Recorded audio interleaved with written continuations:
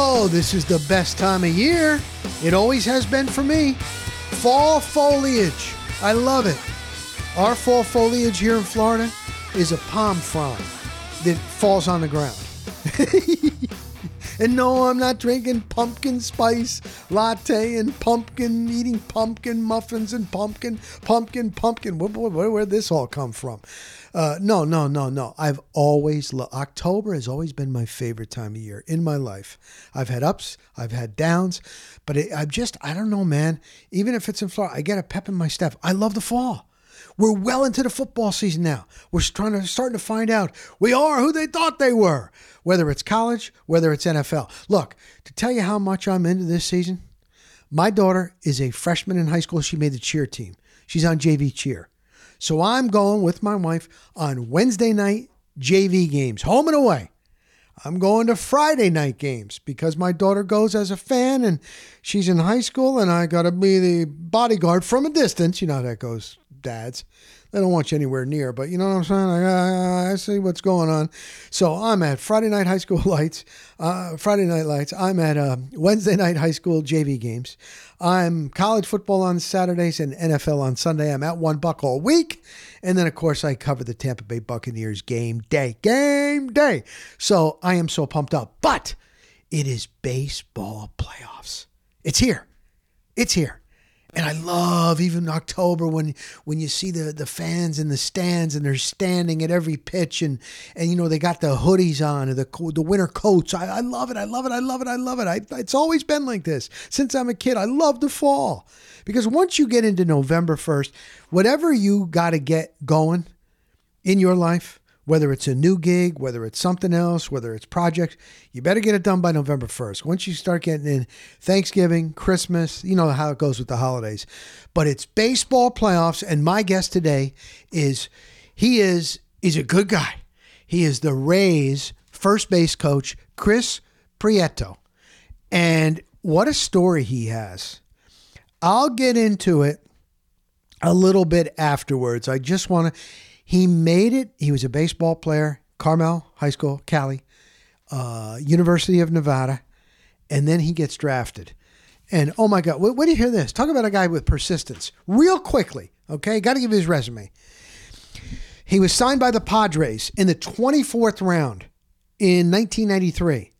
He was granted free agency, and then he was signed by the Dodgers. And he was loaned to Mexico City, the Red Devils. And then he goes to the Dodgers. The Dodgers allow him to go to free agency. Then he was signed by the Astros in 2001. Then he was released in 2002. Then he was with the Oaxaca Governeros. And then the A's signed him. And then they grant him free agency.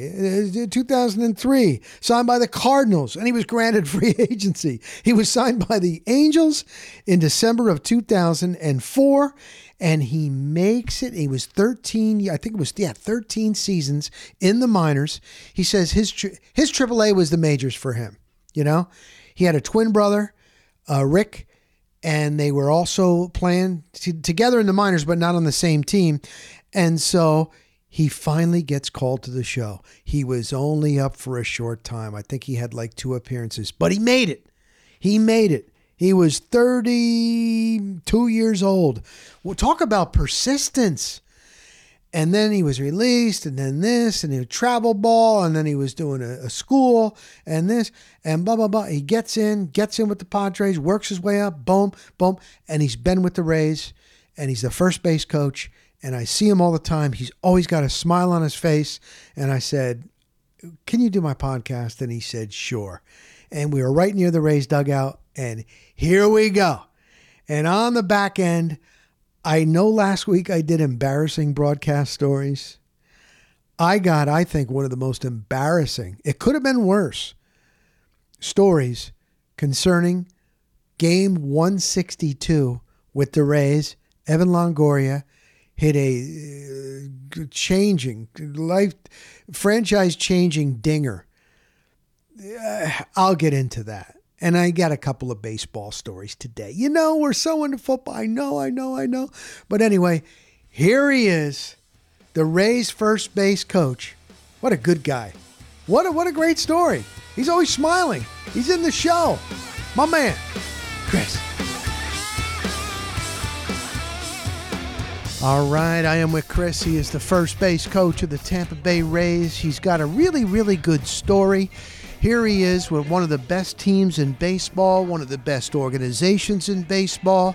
I always see you seem to have a smile on your face pre-game. Are you happy all the time? Is it just where you are, Chris? I don't know if I'm happy all the time, but yeah, I try to stay positive. Winning is a great thing, and we're surrounded by great people, and like you said, it's a great organization. There's a lot to be happy about. What is it? What is it? Is it from the top on down? Is it cash? Is it the scouting organization? Why are the Rays able to be consistent? Here you go. You're going to the postseason once again. What is it? Why are you guys so successful? I think it's all that you mentioned. I think Eric and Cashy do a great job. People first organization. They kind of set the standard. It's just a great clubhouse, great vibe all the time. Just good people, surrounded by good people all the time. So it's contagious. What would you say is one of the biggest parts of your job that maybe the fans might not understand? They see you out as the first base coach. Obviously, you got to tell them whether to go, get back, things like that. But, there's so much more.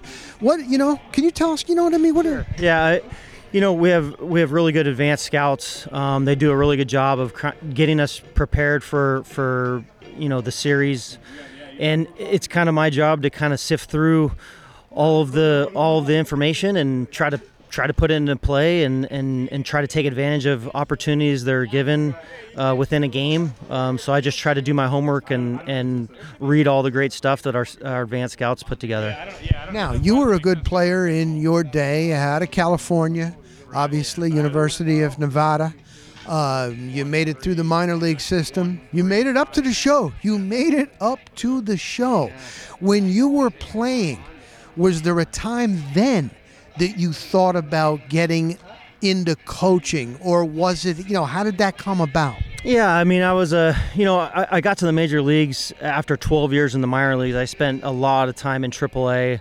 That was kind of my big leagues, but for a long time I was my big leagues, but I became kind of a coach late in my career, just helping the young players, young prospects, and I felt like maybe that was the next step for me. Is once I got out of the game, I played 13 seasons. I thought it was a good healthy transformation for me to go right into coaching.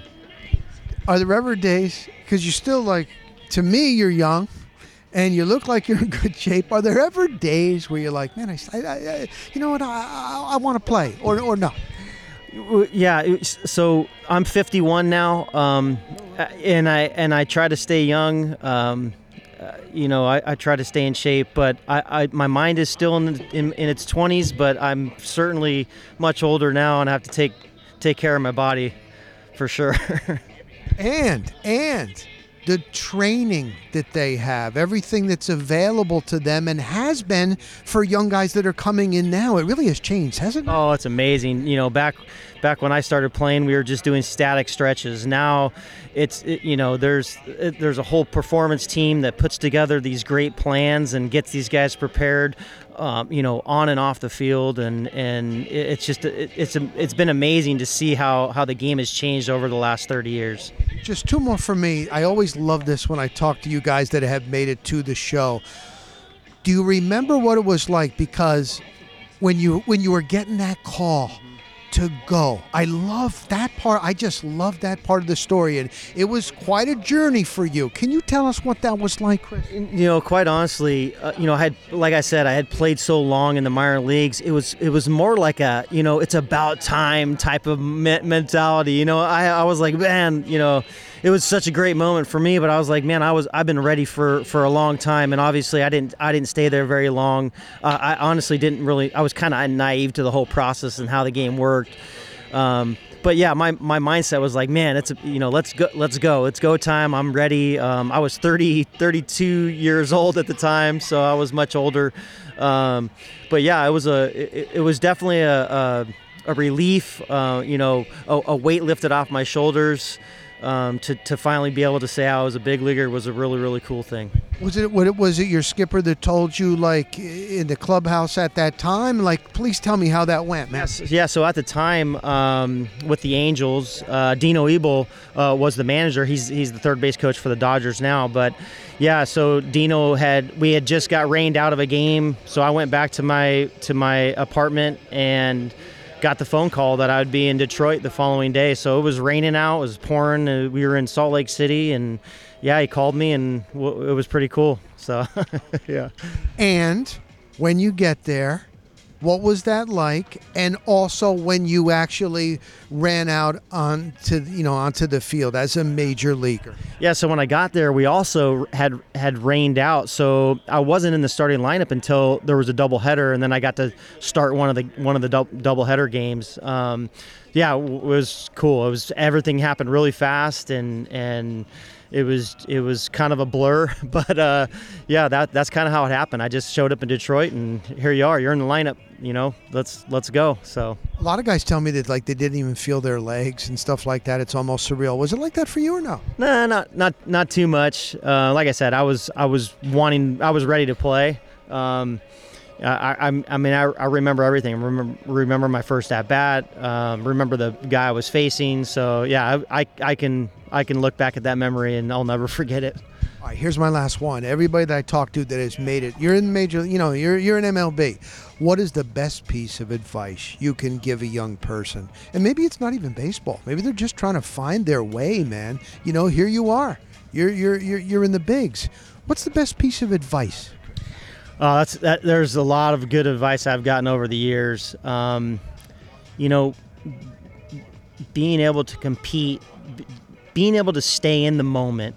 Don't get caught up in distractions, things that may affect you away from being in the moment is a critical part to being, human, let alone being a good athlete. So I always tell people, whatever that is, seek it out. Seek out what being in the moment is for you.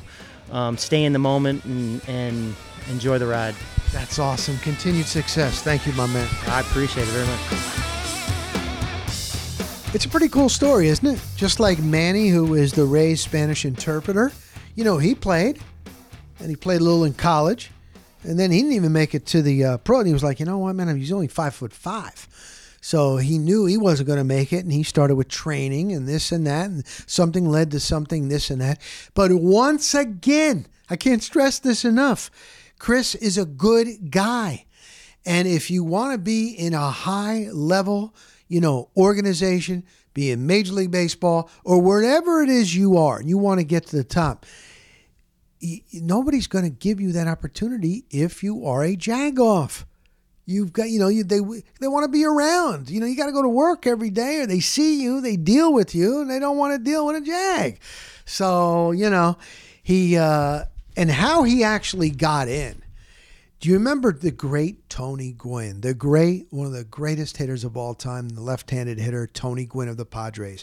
Well, his younger brother, Chris Gwynn, asked if he wanted to coach in the minors. He had a baseball academy. He ran travel ball, and he's like, yeah. And he's like, okay. So he goes to A-ball. He was the hitting coach. Rookie level with the Mariners as a manager. That's the lowest level in organized or professional baseball. And then, he has a couple of different duties. 2014 gets called up, 6 different roles with the Seattle Mariners. And then the Rays call, and he moves his way up, and he's the bench coach, and he's there with Cash and Brady, and they all get along, and he's happy. He still does his work. He does his work. He's got to make the right moves. You know what I mean? You can't screw up, but just a good guy. So Chris, thank you very much, man. Pleasure seeing you, and thank you for coming on this podcast. All right. So let's get a little baseball stories. Baseball. Where'd you grow up? Did you play baseball? My God, we did not have travel ball If you made an all-star team in your league, then you would travel maybe that all-star team from that town would travel to other towns. Once you get a little bit older, then you play in league. Legion ball, Babe Ruth. Babe Ruth was before Legion, and then boom, then you get into, they would call it semi-pro. It's not semi-pro. It's amateur baseball. If you're paying to play or it don't cost anything to pay, it's, you know what I mean? And then I played that for years and years and years and years and years. But before I do that, and a couple of little stories and I got to tell you about, I think this one would top all in embarrassment. It could have been much worse. One of the greatest moments in the short history of the Tampa Bay Rays was Evan Longoria. The only reason why I thought of this, I was actually sitting over at One Buck, and we're waiting to go into the locker room. You go there for the beginning of practice. The Bucks practice for about 2 hours. You can shoot a little video, see who's practicing, who isn't, catch the vibe. Then you go inside. You go in the media room, and you're there for 2 hours. Then once practice is over, boom, you either get the offensive coordinator, you get the head coach. Then locker room is open. You got about 45 minutes for that, or an hour. Then you go in, and then you can talk and blah, blah, blah, blah, blah. Well, in that 2 hour time frame, I'm there. I'm going to start doing some research for some of my podcasts or whatever. And it comes up on my phone, 12 years ago today, this was last week, Evan Longoria hits the game-winning home run, it was 12 years ago. 12 years ago. To beat the Yankees, to send the Rays to the AL wild card. It was the first time, I think it was the first time that the Rays were going to be going. And it was 8-7. It was crazy. The Rays, what made it crazy is the Rays had been down by 7 innings. And it was the final day of the season.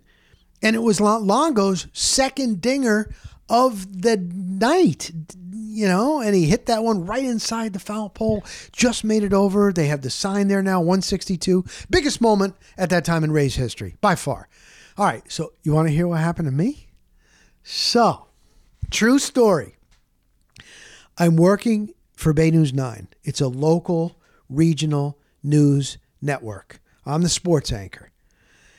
We're going to be doing a half hour or an hour live show after the game.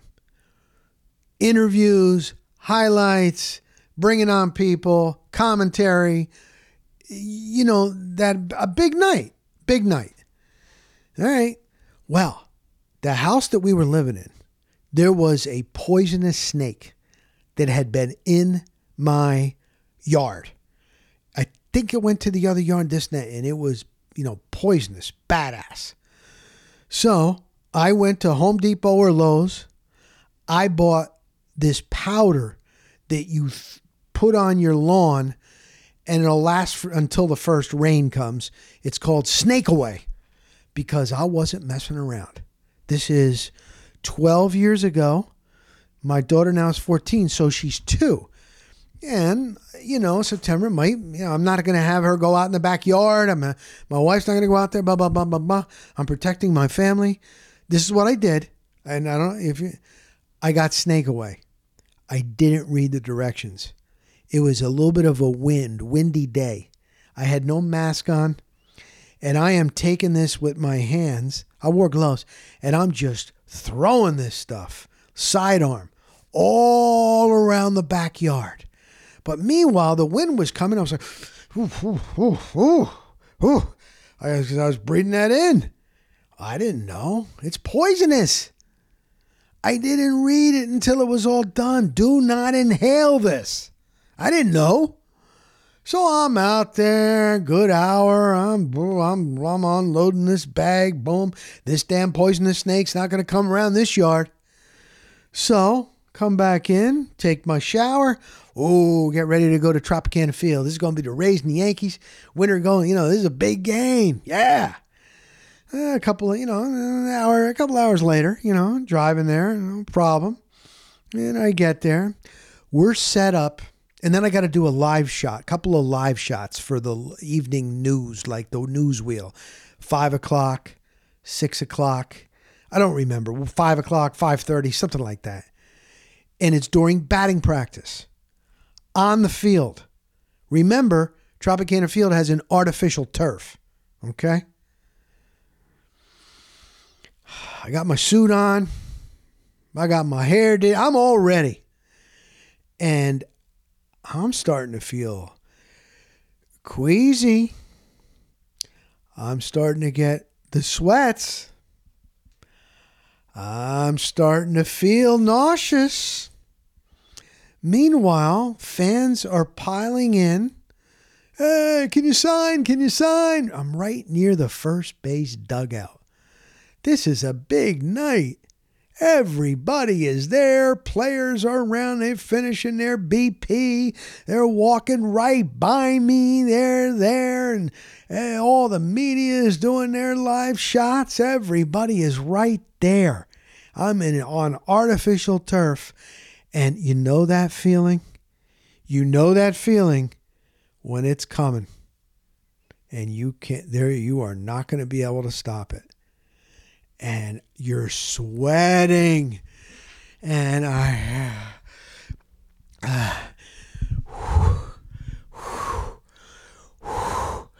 let me make it. I got like 2 minutes to go. I'm going on live. Talking to my IFB. You got this. We're going to throw to this sound. That means an interview. A little B-roll. That means a little footage. Da da da da. Yeah, I'm not hearing anything. I'm just like, oh my God. So, get through it. I turn to Randy Levine. No, not the guy that worked with the Yankees. Randy Levine, my photographer. He's running the live thing right there. I said, Randy, I am not feeling good, man. I gotta go. So I ran through the dugout. I ran down the hall. I ran into where I knew there was a bathroom. I locked it. Boom. Boom. Now I made sure that I kind of cleaned up. I mean, people are paying a lot of money to sit down there, and the last thing that they need, I'm aware of other people. No, I cleaned it up. You would not know. And I cleaned pretty good. And usually right after that, you're not feeling too bad. But no, I still was feeling bad.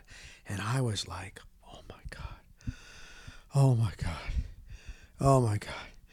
So I said, Randy, I got to go up and ask JB Long. I'm sick. I wonder if he can cover for me tonight. JB Long right now is the play-by-play voice for the LA Rams. At the time, he was Bay News 9 / Bright House Sports Network. So I don't want to talk to anybody. I'm white as a ghost. I go up to the press box. I see JB. I said, JB, are you here? What are you doing? You just going to post-game? You doing a post-game package? That means a story. I said, can you cover for me, man? I don't know if I'm going to be able to make it tonight to this game. I am sick. I'm sick. I'm sick. He goes, yeah, I got you. I said, thank you, man. Thank you, bro. And I left. I got out of it. It's coming again. I am not going to stay inside Tropicana Field. I got out. I walked so fast. One or two people, hey, Rock, boom. If I didn't see you, say anything to you, I'm not being a jagoff. I made it to where my car was in the parking lot. Boom. I made sure I did it more away from everybody on the grass, not right there, Boom. It came out again. I was so sick. I'm like, just let me drive home. I just started driving home. I couldn't even make it all the way to home. I had to pull over somewhere again and again. And I don't want to gross you out anymore. No, that's it. There's no more. There's nothing any worse. That's it. That was the worst part. And I'm driving. I left my bag, my backpack. I left my gear. I left my notes. I left my makeup, my microphone, my IFB, I left all my stuff up there. So I texted Randy, and Randy, can you get my gear in the press box and just bring it to the station? I must have called the desk or called and said I couldn't make it. And I didn't make it. I never saw that game. I was so sick from inhaling Snake Away that I never saw the Evan Longoria home run. I didn't even watch the game. And anytime I see that Evan Longoria 162 and everybody around me down here talks so highly of it, do I tell them about Snake Away, that I breathed it in? No, I don't. So it's just funny that this came up last week. And since we're talking Rays, there you go. But anyway, you're going to have those days, man. Thank God. But when I say it could have been worse, can you imagine if I did that on the biggest game in Rays history right there in front of everyone, and they got to be around that at the first baseline where we got live shots going on? Thank God. Thank God. Oh, that would have been terrible. And now, this day and age, somebody would have shot that, and it would have been a viral video that forever, I would be thought of that. Oh, you're the guy that puked. And the 160, thank God. I just thought of that now. Thank God. 12 years ago, people weren't on their phones, right? I don't think so. I don't remember. No, I don't think so. 12 years ago? Was it really? I don't think so. Nobody. There's no video of it. Nobody knows unless I tell you. Now you know. But I just love baseball. And, I like the new rules. I like the pitch clock. I like it. Now, playoff baseball is great. Every pitch matters. And I was just thinking, it just changes. A friend of mine is a bartender. He was a taproom manager, bartender, my man Damon. And he used to be at a place called the Pint and Brew. And then it changed Snooties. Now he's at Crooked Thumb, blah, blah, blah. But I remember, and he's a Detroit Tigers fan. He went to Michigan State. When the Chicago Cubs were in that World Series with Joe Madden of possibly breaking the curse, that Cubs, that GOAT, Billy Goat, the whole thing, he would finish his shift, he told me, and he would shut down, and he actually would stay. And here's a guy that's been in the bar business a long time, and you don't want to work any extra hours. He actually didn't go home. He was like pitch by pitch. That's what baseball can do for you when it gets to this time of year. I love it. Do you remember when you were a kid man, I'm dating myself. Now, I don't know how old you are, but we had what was called a transistor radio. And I remember that there were day games when I was a kid for the World Series. Oh, my God. You're trying to listen to that thing in school. Although I didn't do that. Mr. Goody Two Shoes. It's so funny. My wife is busting me all the time about being Catholic. The Catholic school. You went to a Catholic school. Oh, my God. You're always worried about doing, you're breaking a rule.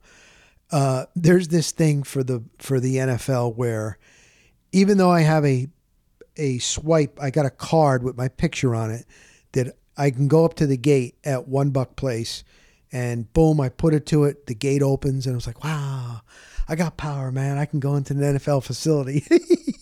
Even to this day, it feels pretty cool. But you still have to apply and check the box at the beginning of the week on what practices you're going to cover. You want to go. And then they usually give you an approval if you're in or not. Well, there was something with the system, and I did it for 2 or 3 times, and I didn't get any response back, but I'm like, I got 2 podcasts that I'm doing. I got one for Joe Buck's Fan. I'm there all the time. I know I'll go anyway. I thought, what if that thing is broken? Then they'll look. Oh, was I not approved? Your name is not on the list. So I went over to the girl who does the credentials. Danielle is fantastic. She is sharp. Fordham University. And I said, Danielle, I've still been checking off the box, but I haven't been getting any response, but I'm still covered. I'm okay, right? And she's like, you know what? I have been approving them. Maybe there's something from the system not coming back, but I'm approving you. But no, you got your card. You're okay. And I said, my wife is always telling me, man, I always think that I'm not doing the right thing. It's my Catholic school upbringing. And she just started laughing. So my wife's always busting on me like that. So no, I did not try to sneak in a transistor radio when I was a kid. But I was just thinking on how different it is now, where I never see, and this has been like this for the last 20 years, I never see kids in a playground, in the middle of the street, playing baseball, playing catch. We had a game called pickle. Did you do pickle? I think it was pickle. Yeah. A runner and another guy on the other side, playing catch. You play catch and you try to go this way, get them out. Or, I used to be in my backyard, Dover, New Jersey, small backyard. I would throw against the chimney from this garage. We called it a shanty. And I broke windows playing in the backyard. My parents were so pissed. Like, go to the park, not another broken window. That's it. You're going to pay for the, blah, blah, blah. Yeah, I got it. I'd ride my bike. I had a paper route, so I had that every day. But then, and I was trying to think about it last night. I don't remember. I think it was after school. I know it was 7 days a week. And I know Saturdays is when I had to collect money. I had to actually physically go to each house or to the little corner stores, 2 of them, 3 of them I had in my route, and ask them for the money. 75 cents, $1. Yeah, that's how long ago it was. Yeah. Seriously. But I would get on my bike then after that and I'd go to East Dover or, mush ball or start playing ball, Or I went to my friend's house, John Chagwidden, and we were always playing after school, after I'm done with my paper. Boom, playing, hitting, throwing, catching, running, throwing. There was no travel ball. There was no training. There was no instruction. And I always thought like, wow, I wonder how I could have been if I actually got instruction or training, how to, get your velocity up, show you techniques and things. No, there's no training, nothing, but it was great. It was great. Wouldn't change it for anything. Loved it. The only thing that I do regret, and it's a little late now, when I got into my 20s, I played baseball in the summers. My father used to go to all of my games. We would walk to the field if it was at East Dover. If I played at this Crescent Field or wherever I played, Jefferson, Lily, Hopatcong, Florham Park, Morristown, Boonton, Parsippany. I mean, I played it all everywhere. I pitched all the time, a left-handed pitcher. My father was at all my games. And when my father had a bad aorta valve and he was in and out of the hospital growing up. We had to go to the Mayo Clinic. My poor mother with 3 boys trying to raise us and have a husband. When we went to the Mayo Clinic and I was 12 years old, they told him he's going to have like 17 months to live. Unbelievable. My mother. Unbelievable. And my father wanted to still watch me play when I got into my 20s, but I started partying. I came back, I started partying. And I was on a team with the Spees twins and these guys, and we'd play in Boonton or Mountain Lakes. I was on a team, Mountain Lakes, the different teams, and, hardball, 21 years old or whatever, 22. And my father was still living. And but I was going to the game, and then right after the game, we would go to the bar and we would party. And I loved going to party with everybody. And I thought, and my father wasn't driving at the time. And man, now I think about that, like how selfish is that? And it wasn't that far. He wanted to go because when I would wake up in the morning, he would always be, oh, how'd you do? Or it might be in the local paper, the Daily Record. Oh, you pitched a good game last night. Oh, I see you guys lost a tough one. And I know that he had wanted to go. He was just sitting at home. But no, I was like, well, I'm going to drive to the game because I want to go to the bar right afterwards. If I take my father, then I have to drive back to Dover and then go back. And I didn't want to do it. It was so selfish. When I look back at it like that, that is one thing I do regret. But what can you do? What can you do? But I never said much, but it really is neat that he was there all the time. And he wasn't one of these fathers that pushed me or yelled at me or anything. He just watched and was always supportive. And man, oh man, and we're trying to do that with my son and my daughter. Not pushing, just be supportive, And I'll tell you, man, it has been something to see where the support for like the high school football, JV, when I played freshman football, they don't have that now. Nobody came to the games. Nobody. And there is such a big support. It's incredible. And we look across sometimes at the other teams, and it might be they just don't get the support of the family and something. And it's like, wow, man, it means a lot. It really does mean a lot. It really, really does. All right. I'm trying to think if there's anything else that, another thing. And you know what? Here's the other thing too. My father was always right. I thought he wasn't at the time. He was always right. Little things. I was just thinking about this the other day. When I would ride my bike, I'm pitching in a Little League game at night. And after school, I would ride my bike clear across town, up this big hill, and over to a friend's house, and he had a pool. It was an above ground pool. No fan. Above ground pool. It was great though. And I would go swimming. And we'd have a good time. Cannonballs, can openers, having a great time.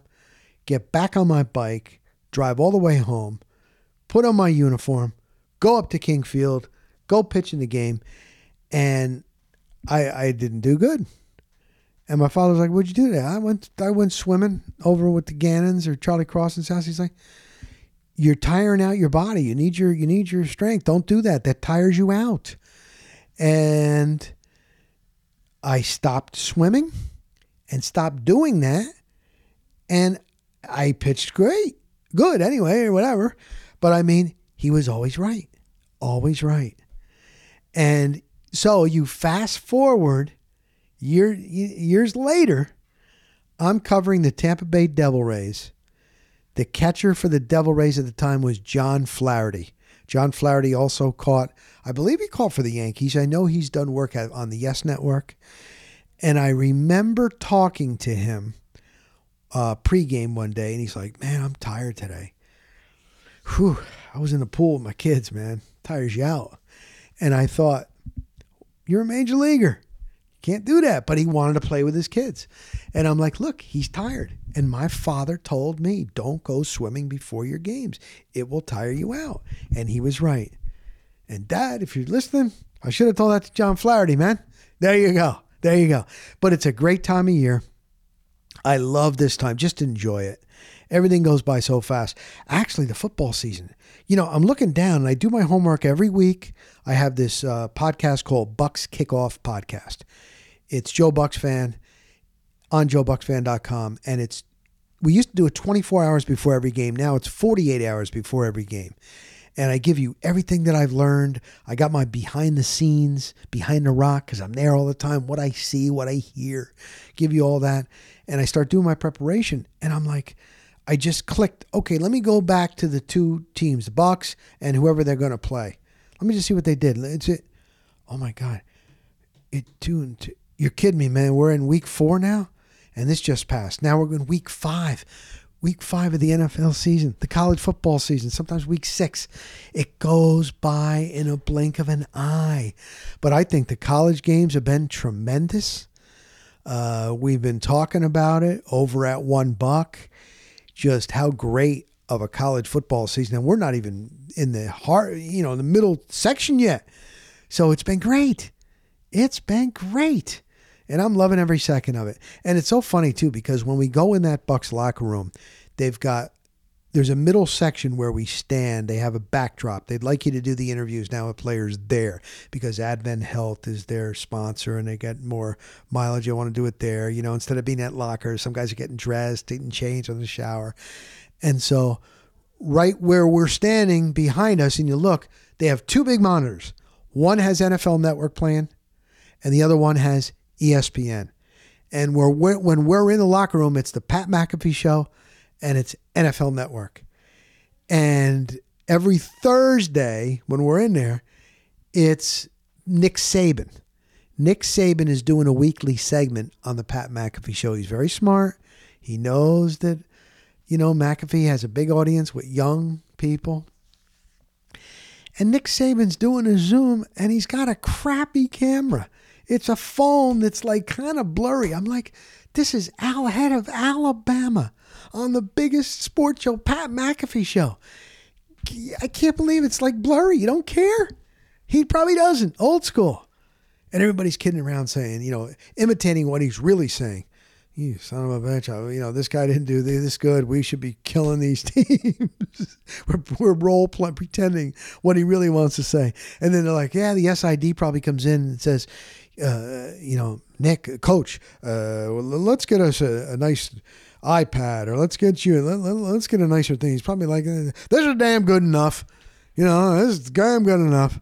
But I mean, it's unbelievable. But we see that so it's funny every Thursday. I see Saban, I'm like, there it is. The blurry phone again on the McAfee Show. So anyway, listen guys, enjoy. We're coming up on Halloween. I love Halloween too. We were walking around with my wife yesterday, and everybody's starting to get the decorations out, man. Just a great time of year. My thank you to Chris, the Rays first base coach. Enjoy the playoffs, guys. Enjoy your football. And thank you very much. If you're not subscribed, please subscribe. Maybe leave a comment. Help out. And I'll talk to you next week on The Rock Stops Where?